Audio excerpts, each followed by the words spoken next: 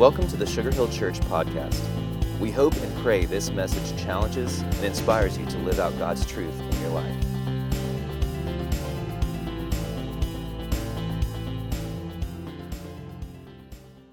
Welcome home. I'm so glad you're here. We've been in a series called Daring Faith, and what's interesting about this series is I have gotten probably more feedback on this series than anything we've done in the past 4.5 years. And I think it's because all of us at some point in time have chosen to take up a dare. Somebody throws like a double dog or triple dog dare down on you. So let's take a quick poll we get off this morning. So sometime in your life, most especially when you were young, how many of you acted on a dare? What is it? You did something on a dare. Okay. How many of you never acted on a dare? So we've got a handful of safe people here. But for the most part, we've all done this, right? But I really believe one of the greatest dares we take on is when we choose to follow God and to express a daring faith. I mean, especially in times like today, when it feels like the whole world is trying to tell you, you don't have to live for God. You can do it all on your own. If you go to Barnes & Noble or you look on Amazon, the shelves and the stores online are filled with books to tell you how to be a better person. 7 ways to be confident. 3 ways to lose 20 pounds in 30 days. You just go on and on and on. Look at the commercials, and you can see everything is focused on how do you make sure you are a better you. I believe God comes along and gives us a dare in our faith that says, what if you stop trying to be a better you? And what if you were really willing to say, I'm going to take up the dare and I want to be more like Christ? And when we look at the dare, I believe there's a handful of things that can come out of that. Now, in our life, we have days that are life-altering days, don't we? I mean, you have some days that just totally change your life. It's like it starts on that day, and from there on, life is different. 9/11 was one of those days. When you think about, for so many people, Benghazi was one of those days. When you look back and you can find all kind of things where you'd say, this was a day that changed my life. That's the day the doctor told me about cancer. This is the day that I was served divorce papers. These were the days that my children, I could go on and on about those days. But there's the other side of that day too. There are days like when I remember my firstborn being born and me thinking that is the single grossest and coolest thing on the planet. And then they put Amy in my arms, and the first thing she did was wet on me. She is now 27, and I still feel like that happens a little bit. Because when we have those days that stick with us, we have things that remain in our heart, we have things that remain in our head, and they have what the old hymns used to talk about having the ability to look back and have precious memories, how they linger on our soul. And so I believe there are days that we have significant change that comes in our life. But I believe most of our days we kind of treat as if it's just another day. Like, how many times has somebody said to you, oh, how's your day? Oh, yeah, just making a living. Well, how's your day? Oh, you know, about the same.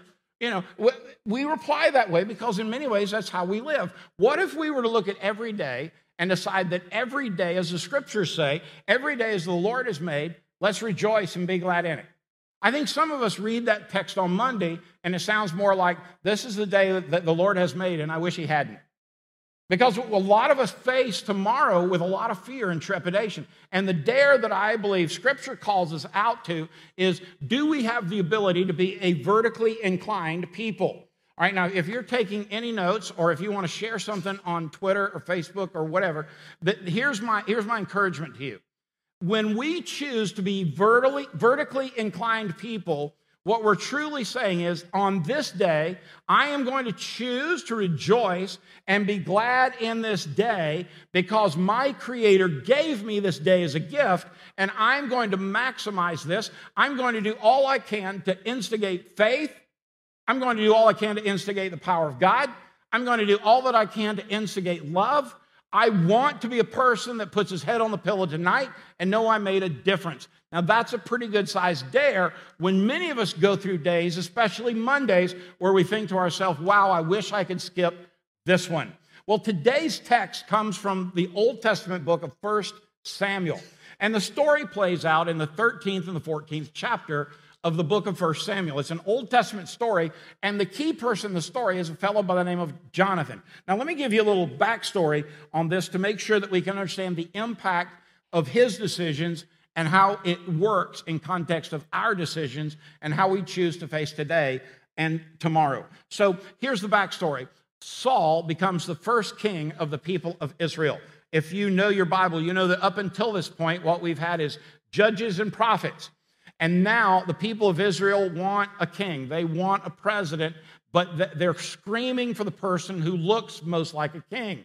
Now, if you'll remember, God at one point says, fine, if this is what you want, here you go. And they got Saul. They got a guy who was most likely a narcissist, a guy that was totally selfish, a guy that was completely captivated with himself. And so they were led by a tyrannical guy who just frankly was obsessed with himself. And so Saul has a son. His son's name is Jonathan. Jonathan is the prince in line to be king. Are you with me? Now, there's a guy in the country that we all know about called David. David, the same guy who took out Goliath, same guy who killed a bear, same guy who killed a lion. This is the same David. But at this time, David's a young boy, all right? He and Jonathan are probably mid-teenager-ish like, which in that culture, in that time, you were a man. I mean, it wasn't like, Dad still bought your chariot for you. You want a chariot, you got to buy your own chariot, right? I mean, you want to eat at the Jerusalem Crystal, you got to come up with a few bucks. And so Jonathan and David become best friends. I mean, they are BFFs. And so what happens is there's a prophet by the name of Samuel. Samuel comes and he meets Jesse, the father of David. Are you with me? He says, Jesse, where are your boys?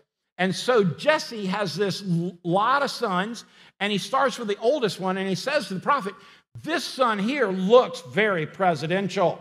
He walks in the room, he's got the right stature, he's got the right lingo. I mean, if ever there's been a leader prophet, it's this guy. And the prophet, Samuel, says, not him. Goes next, not him, not him, not him, not him. And he says, do you have any more boys? And literally, Jesse, the daddy, says, well, I got one more kid. He's a ruddy little boy. He kind of lives out there and takes care of my sheep. But there's nothing presidential. There's nothing kingly about this guy. So the prophet says, well, bring him. And the minute he locks eyes on him, the prophet says, this is the king. Scripture says that the Spirit of God says to Samuel, that's the guy. So he does, in those shepherd's fields outside of Bethlehem, he anoints David to be king. Now watch this. We already have Saul the king. We have Jonathan, his son, in line to be king. But then we have God who says, David, you're going to be king. Can you see the problem that we're headed toward? There is a cataclysmic crash waiting to happen, except Jonathan chose to be a vertically aligned person. He aligned himself vertically with the will and the way of God as opposed to the way of the relationships to his side. Now, here's what's interesting. Scripture goes on to tell the story that we're going to talk about today, that not only are we to rejoice and be glad in our days, but we are to capture every day designed to make a difference for the cause of Christ. None of us were designed today to live in mediocrity. None of us were called today to be a man or woman that didn't count. We were designed to make a difference. God did not create you in your mother's womb so that on any given day you wouldn't count. He has this extraordinary plan, but I believe he's calling us to live a daring faith. But to have a daring faith, we have to understand what to do with our day. I believe the biggest double dog dare is for us to choose in the power of Christ and the love of God and the acceptance of the Spirit of God directing us to instigate purpose and vision and value and world-changing, life-altering love. I really believe this. When I look at the bickering and the foolishness going on just around a presidential election, I think to myself, there's one thing that would be great in the world today is life-altering love. Someplace, some way, somehow, that God might rise up not just a guy who sounds like a leader, not just a guy who looks like a leader, not just a guy like Saul who wants to be a leader, but somebody would have the heart of David, and they might rise up in leadership to have a heart after God. And when I look at this life, I think, where does Jonathan fit in this story? I got David, who Scripture says, this guy's a man after God's own heart. This is a guy who took Goliath out with a slingshot. This is a guy on his own that killed a bear and a lion. This is a guy who took care of business. And God said, that's your guy. But he doesn't look very presidential. He doesn't look like a king. And there Jonathan is in the middle. And we're about to find out, how did he become so vertically inclined? So the story goes on that Saul had a few battles that he won. But before every battle, in context in that day, you were to offer up a sacrifice to the Lord, and you were to wait to hear direction from the Lord before you went to battle. And so in this case, because it's written, we know the story, Samuel is the prophet. Samuel is the guy that's supposed to bring that offering to sacrifice, to hear from the Lord, to bless the troops, and then they would go into battle with the blessing of the Lord. Now, one thing you need to know, every time you read the Old Testament, when you see the people of Israel at war with any of the ites or the Steens, then it's a picture of good and righteousness at battle with wicked evilness. All right, so you pick whoever the ites are, whoever the Enes are. In this case, it's the Philistines, not the Moabites. And you see that here's good and righteous against evil and wickedness. And so we know that what we need more than anything going into the battles, we need the blessing and the direction of God. But Saul, who is enjoying everybody talking about what a stud he is and how he has led his armies, Saul's like, dude, I got this. I mean, I know they outnumber us. I know they've got more weapons than us, but let's face it, I'm the man. And so he leads his troops into battle, and not only do they get beat badly, to the degree that the people of Israel, the warriors, have been chased back out into the hiding caves of a place called Gibeah. And Scripture says they are shaking in their boots. They're literally fearful to the degree of shaking. You know why? When they left, the Philistines came behind all of their villages and they stole all of their weapons. And in all of the army of Israel, there are only 2 swords left, according to Scripture. One of them belongs to Saul. One of them belongs to Jonathan. Everybody else is trying to sharpen out rakes and hoes to go to battle. This is not good. And so we pick up the story and we look at, what is King Saul going to do? Now, here's what I want you to get the picture.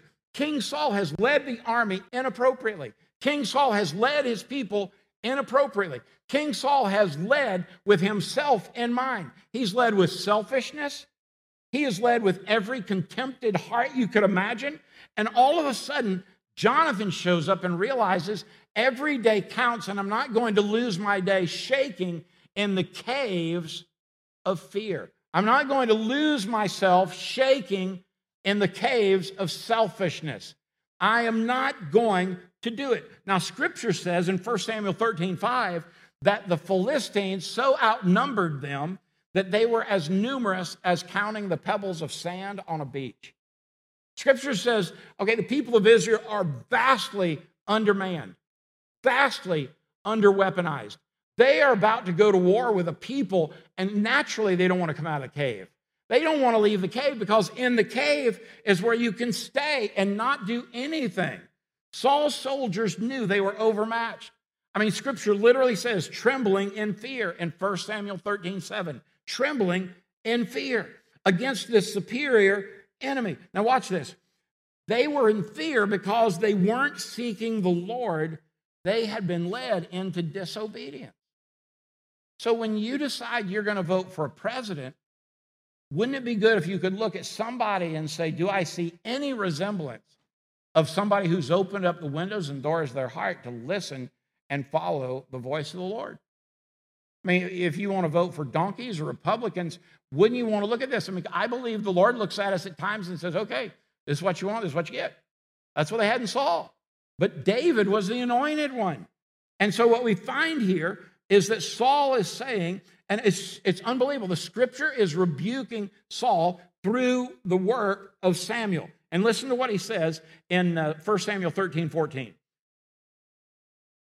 The arrogant King Saul, who refused to offer a sacrifice instead of a divine blessing, here's what the Spirit says through Samuel. It says, but now your kingdom shall not continue. In other words, Saul, listen, goofball, you've totally missed it. All right? The Lord has sought out a man after his own heart, and the Lord has commanded him to be prince over his people, because you have not kept what the Lord commanded you. And because he got ahead of God, the people of Israel had retreated and they were in full-fledged fear. Now, Jonathan, being a sharp guy, he's David's best bud. Jonathan is going to try to fix the problem his dad has put the nation in. So Jonathan decides we need to have a change of plan. And so when you need a new plan, what do? Jonathan shows you. He starts off with this one thing. If you're taking notes, use pen, pencil, lipstick, or mascara. If you're following us in the app online or in the room live today, grasp this big thought, highlight it, and don't miss it. That what Jonathan decides to do is he wants to search after God. He wants to boldly search for God. So when your life is off track, when you know you need change, when you know something has got to change for your life to get better, let me ask you, what is the first thing you go to? You call a friend, you call a parent, you call a child, you call your tennis team. Who do you call? Jonathan said, listen, I'm going to the Lord. I'm going to seek what the Lord has to say. I need a new plan. I'm going to boldly search for God. Now look what happens. In 1 Samuel 14, beginning in verse 1, the scripture says, one day Jonathan said, let us go look for the Lord. I mean, he's not even subtle about it. He's like, guys, we need to go hear from the Lord. We need to go ask the Lord what we need to do. Let's go on a hunt. And here's the great thing about God. He's not playing hide and seek. I mean, if you want to get direction from the Lord, it's really this simple. Lord, I need to hear from you. I mentioned to our guys at Man Church last week, listen, we've made this so simple for you. So start with hear the word. Listen to that podcast. Every weekday, 5 minutes, listen to the Sugar Hill Church podcast. Right after that, ladies, use She Reads Truth, or guys, He Reads Truth, or use some app like YouVersion. It'll feed you scripture. And so then you listen to it on the podcast, you read it on your phone or tablet or computer, and then from that, how do I respond to it? Like when I do He Reads Truth, and it asks me 5 simple questions. I type in the answers, I've responded, and then what do? I pray about that. What am I going to do? What does this mean to me, Lord? What do I need to do about it? It's pretty simple if you think about it. Hear, read, respond, pray. And so Jonathan has got this figured out, and he says, wait, we need a change in the people of Israel. Let's go see what the Lord has to say. Because, you see, the Lord doesn't dwell in the cave of arrogance and disobedience and cowardice. The Lord's on the mountaintop. How do I know that? Psalm 121 says, I lift my eyes to the mountain. Where does my help come from? My help comes from the Lord, maker of the heaven and earth. So whatever your faith system is or has been, at some point, we have to say, okay, I can stay in the cave of fear and arrogance, or I can try to get vertically inclined and I can go to the top of the mountain and hear from the Lord. Because I believe the Lord is waiting for us to take one step so that He might propel us another 30, 40, or 50 steps. And so I see here one huge proof. Watch this. You can't go with God and stay where you are at the same time. You can't go after God and stay still with you're at. You can't seek the word of God, the voice of God, the call of God on your life and say, well, I'm just going to stay right here.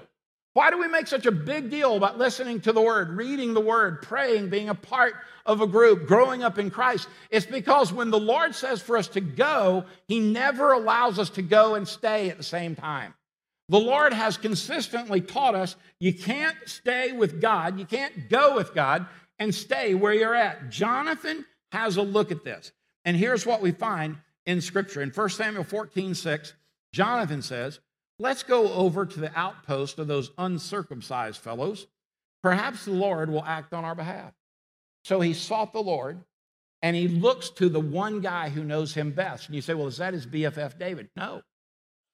In that time, being the prince, he had a guy that went with him everywhere. And that dude was called an armor bearer. This cat, the armor bearer, he would do what Jonathan needed him to do. He'd carry his junk for him. He'd hand, when you need something, he hands it to him. Could you run a little errand over to Gibeah at the 7-Eleven there and get me a little something? This was his boy, right? He was doing his thing. So Jonathan looks at his armor bearer and he says, let's go over there where those Philistines are. And based on the fact that we sought the Lord, let's see what he does.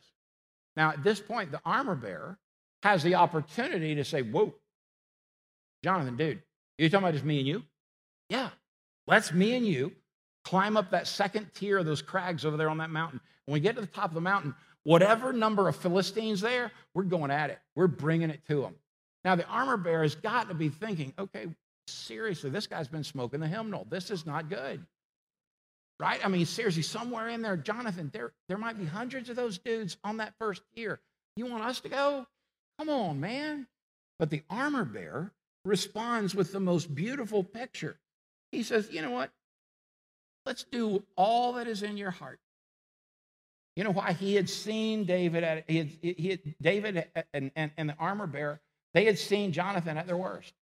Like tonight, we do Taste of Sugar Hill, and you're all welcome to come. At 5:30, we meet, and literally we talk a little bit about where the church has come from, where the church is going, and most of it is you get to ask anything you want to ask about anything. People like it when Jenny sits up there with me because they'd rather ask her about me. Because, you see, she's seen me at my worst, right? I mean, think about it. Do you want me to interview your spouse about you or your kids about you, or do you want me to interview you about you? Make sense? Yeah, because, you see, Jen has seen me at my very worst. So people can't wait to ask her things like, what was your last fight about? Something stupid, right? I mean, really, you look at all of this, and Jonathan looks to the one guy, and he basically gives him an out. Dude, we're about to go in harm's way. It's okay if you don't want to go. No, I'm with you. Do all that's in your heart. When we're doing budgets and preparations and plans, Benj constantly looks at our staff, and they'll say, can I do this? And his tagline is, we do all that is in your heart and is within your budget. I mean, we call that extra biblical, Benj. I mean, Jonathan stopped, the armor bearer with all in your heart. You added the second part of that, which thank God for it.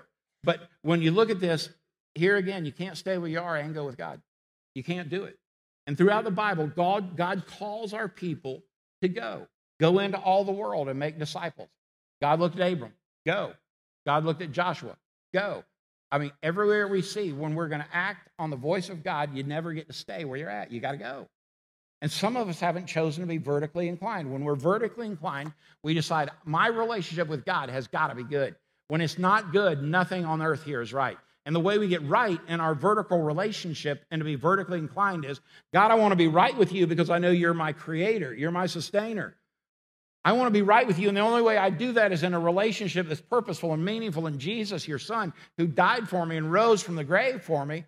And when I allow the Spirit of God that Jesus left me as a follower of Christ to let him direct me and guide me, then I'm vertically inclined. And when I am, all these decisions down here become so much easier, and they become right because I've become vertically inclined. Jonathan decides, I'm going to get vertically inclined in two ways. I'm going to climb the mountain. I'm going to face the Philistines, but I'm also going to seek God before I do. And you see what happens. He and his armor bearer climb up there, and they take out 20 Philistines. That's a bad boy. Don't you want that guy on your team? This guy took out 20 guys. I'm saying, dude, I want that guy in my foxhole, right? I want him on my team. That's the guy I want. He did this in Matthew 28:18. You know what the world says? Go into all the world. Go and make disciples. Vertically inclined people seek and are willing to go. My question to you is, when is the last time you left where you're at, got off your donkey, and went and did something on the call of God to choose to be vertically inclined? And if you'd say, I can't remember, then I would say, man, what are you waiting on? God never called me or you to sit here in church for 1 hour and say, attaboy. When he really wants us to go live like we believe this stuff on Sunday out there Monday through Saturday. Vertically inclined people live like it. Horizontally inclined people are all about, how do I please each other? I had a couple in the office in the last few weeks, and literally I'm sitting there with them.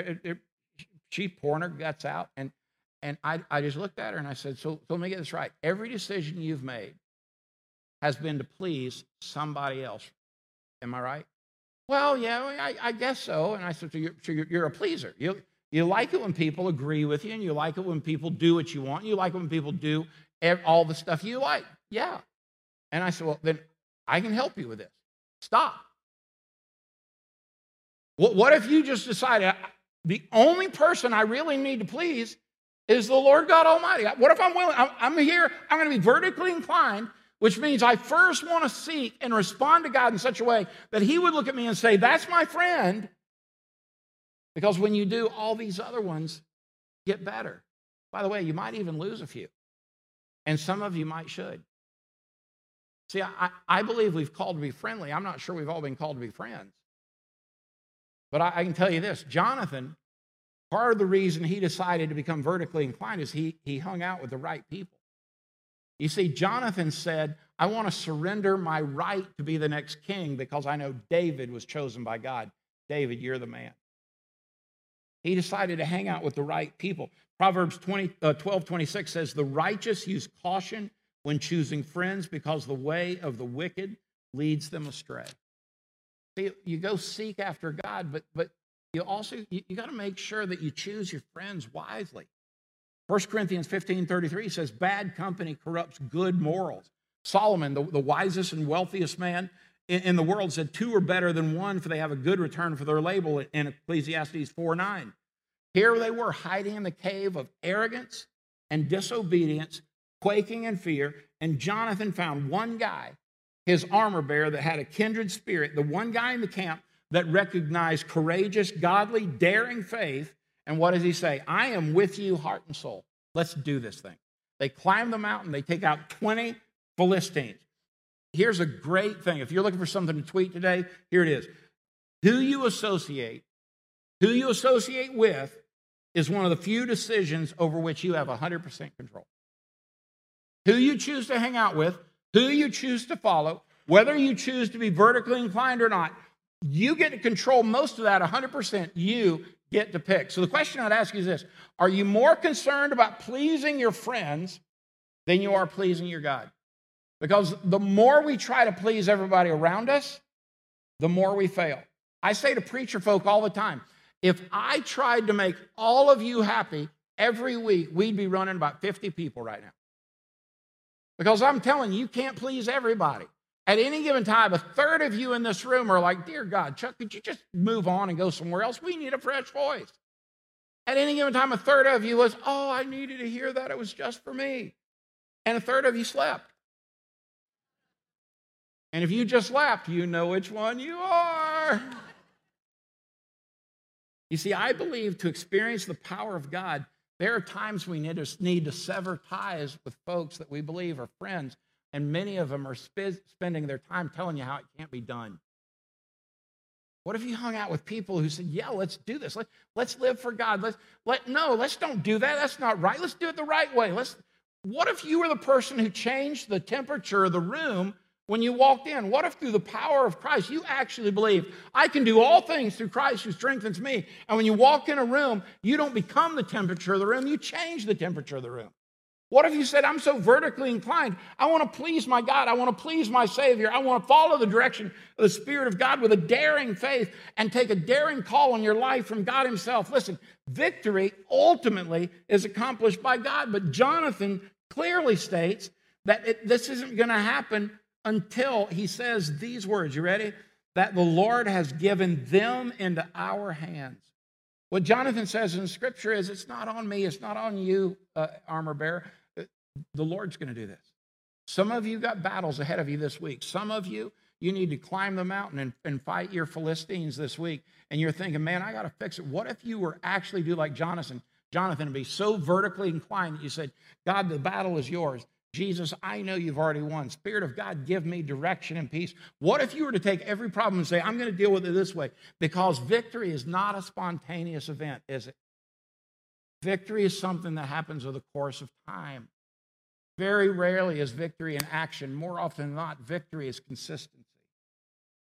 We were created to climb higher. We were created to run faster. We were created to fly farther by the power and the purpose of God. But listen to me, climbing, being vertically inclined, seeking God, choosing the right friends. It's not a matter of attitude. It's not a matter of age. It's not a matter of academics. It's not a matter of external circumstances. We are called to be vertically inclined by Jesus himself. And when we put ourselves rightly in place of God the Father, God the Son, God the Holy Spirit, and following that pattern, victory is around the corner. Our problem is we want it to be a pill that we take today. Consistency in our walk with Christ makes all the difference in the world. Just like the armies in Saul's army, just like the soldiers in Saul's army, our tendency is to retreat in the face of adversity because we just don't like it. Let's run from it. Now, I know some of you, I mean, you like conflict. Matter of fact, some of you just for sport create conflict. You know who, you have somebody in mind right now? That guy just likes to stir stuff up. That lady just likes to stir stuff up. And they're all about conflict. But most of you, according to almost every study in the world, most of us like to be conflict avoidant. And so what happens is we think to ourselves, can't we just go hide in the cave? You can't hide in the cave and follow God. You can't hide in the cave and follow God. I believe God is calling us out of that cave. He's calling us out that we might live strong, and he might live strong through us. That we might be so vertically inclined that Father, I recognize you're my creator. I am nothing apart from you. I have an evil, wicked heart. Jesus, thank you. God the Son, you came and gave your life for me. You died for me. You rose for me. I can do nothing apart from you. Spirit of God, thank you for living in me, giving me direction. And when we become that vertically inclined, what happens is then we are playing to win victoriously, knowing that in the power of God, we can do all things who strengthens us. So why are we hiding out in the cave? Well, oftentimes we find a pattern. Oftentimes what we do is we find a ritual. Oftentimes we find a religion. And it's so safe to stay behind those things. Because when God calls us out with a daring faith, he calls us into walking with this vertically inclined world. God the Father, thank you. Lord Jesus, thank you. Spirit of God, guide me. Thank you. Fully surrendered to a vertically inclined people. I think sometimes we lose our passion and we lose the power of a daring faith because like Saul and like his army, we've crawled into a cave that's holding us captive in fear and selfishness and sin. And I believe the world is dying for a handful of people who claim to be Christians, who claim to be followers of Jesus, to do what Jonathan and his armor bearer did, come out of the cave, climb the mountain, and slay the Philistines. So whatever your Philistines are this week, may you be willing to come out of the cave. May you be willing to walk up the mountain, and may you be willing to let God go before you. For he is the only one that will make a way. Pray. Lord, we love you. We thank you and praise you. That, Lord, in this room there are people who have never surrendered their life. Say, Jesus, I need you. I need you to be my Savior. I need you to be my King. God, I'm sorry that I've messed up. I've made decisions that broke your heart. I want to live for you. I'm tired of living for me. I need a change, so I want to seek God. I don't want to keep trying to please people. God, I want to please you. God, I want to be victorious. I want to climb the mountain. I want to go. I don't want to stay in the cave. Lord, breathe that life into us that we might not just hear from you, but we'd act on it, knowing that you are longing for us, your kids, to live a daring faith. So, Lord, do that in each of our lives by starting with being so vertically inclined that Jesus, I love you. God, thank you. Spirit of God, thank you. That on the promise of Jesus, you can direct and guide us. So, Lord, today, for every person, every family represented, would you soak us to the bone with your goodness and with your grace, the power and the mercy of the gospel. We pray that in the name of Jesus, our King, our Savior, and our Lord. Amen, amen, and amen.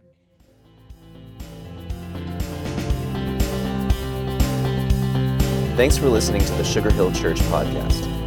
For more information and to find out more about our church, please visit us at sugarhillchurch.com.